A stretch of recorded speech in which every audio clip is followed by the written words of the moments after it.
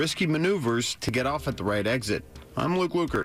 On the tallest hill in Prince George's County, big changes coming. Just outside of Cheverly, I'm John Doman. Mixed on Wall Street, the Dow is down 46, NASDAQ up 12, the S&P up a fraction. 2 o'clock. This is CBS News on the Hour, sponsored by Facet Wealth. I'm Monica Ricks in New York. The accused Highland Park parade shooter is now being held without bond in Lake County, Illinois, after admitting he targeted people at a July 4th parade and was thinking about doing it again. State Attorney Eric Reinhart. Based on the information that the investigation has produced so far, the judge found that the evidence was at such a level that he could be held without bond. The shooter admitted that he attacked the parade, and after escaping, he drove to Wisconsin, spotted another celebration, and thought about hurting more people. Lake County Deputy Chief Chris Crivelli. I can't speak to why he decided to come back from Madison. There are indications that he didn't put enough planning forward to commit another attack. 7 people died in the attack. A new Justice Department operation called Operation North Star is nabbing violent criminals in major cities. They apprehended over 1,500 fugitives in those cities, most of whom were wanted for the most serious, violent, and harmful offenses, including, in particular, homicide. Attorney General Merrick Garland says that month-long operation targeted violent criminals, sex offenders, and gang members. Former President Trump's counsel has been subpoenaed to be deposed by the January 6th committee in a closed session ahead of next week's hearing. CBS's Scott McFarland. They've long wanted to speak to Pat Cipollone because getting access to him, to the former White House counsel, puts them dead center, right in the middle of the inner circle of Donald Trump during those pivotal hours of January 6th, the days before January 6th, and the days after. CBS's Allison Keyes tells us President Biden has called Brittany Griner's wife after getting a letter from Russia. The president's call comes a day after Brittany Griner's wife, Sherelle, appeared on CBS Mornings, calling it disheartening that she had not spoken with Mr. Biden. My wife is struggling, and we have to help her. In a statement, the White House says the president offered his support to the Griner family. In the UK, Prime Minister Boris Johnson's not planning to step down anytime soon, despite losing 2 cabinet officials this week. Johnson swiftly appointed replacements for his departing ministers. For some here, it's too little, too late. Boris has got to go. Dead man walking. How's he survived this long? That's CBS's Roxana Saberi reporting. Excessive heat warnings and advisories are now roasting the Midwest, Deep South, and Southeast for another day of near-record temperatures and high humidity. These guys are sweating it out on a roofing crew in Illinois. Just the mind state of it. You just got to tough it out. Yep, that's all. Severe storms are moving in, expected to break up that heat. The Dow is down 90 points this hour. This is CBS News. Facet Wealth is an SEC-registered investment advisor. They offer customized financial planning for you, not just your assets. Learn more at facetwealth.com/Jill. Good afternoon. So glad to have you with us on this Wednesday, July the 6th. We have humidity out there. It's 89 degrees.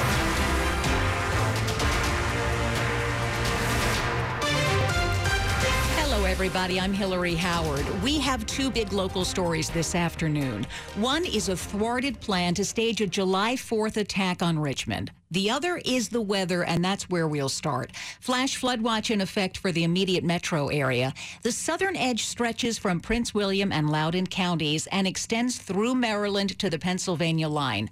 The West Virginia Panhandle is also part of the watch. Expect multiple rounds of showers and storms that could unleash a lot of rain and possible flooding. Keep it here on WTOP, where we will have more for you on the 8th. Now, breaking news from Richmond. In a little while, we should learn more about what police are calling a planned July 4th attack.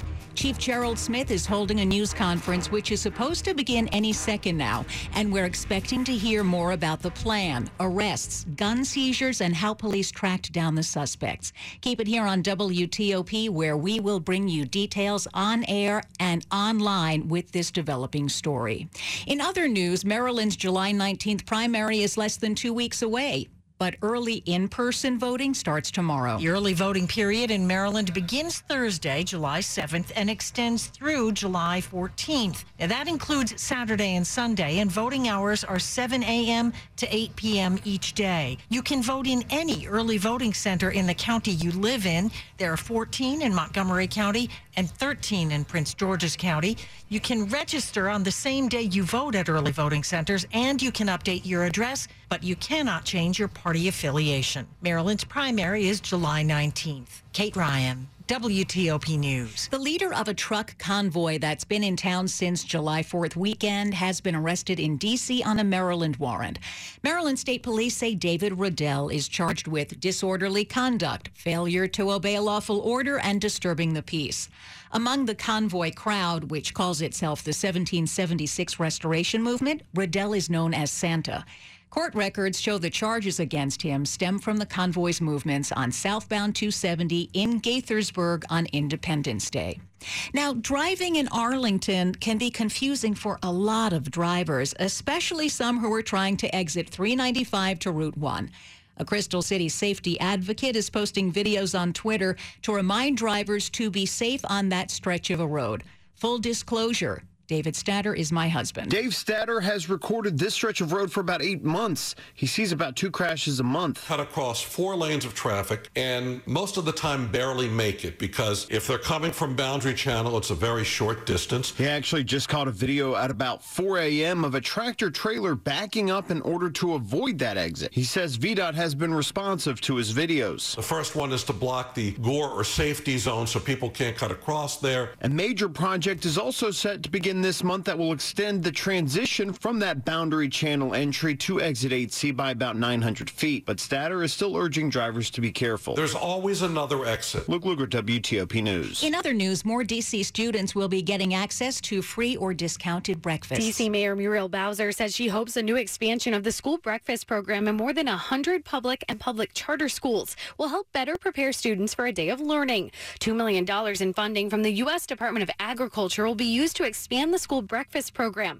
At least 75% of students at the expanded list of schools are eligible for free or reduced price meals. The Office of the State Superintendent of Education awarded the funds to 18 local education agencies that serve pre-K through grade 12 students at 104 local schools. The grants can be used for meal service equipment, including warmers and bags for the classroom, to help get breakfast to children that need it most. Valerie Bonk, WTOP News. Keep it here on WTOP. We'll bring you the latest on possible flooding this afternoon. And also, a Rockville man could be facing charges after apparently striking a AAA worker with his car. It's 2:07.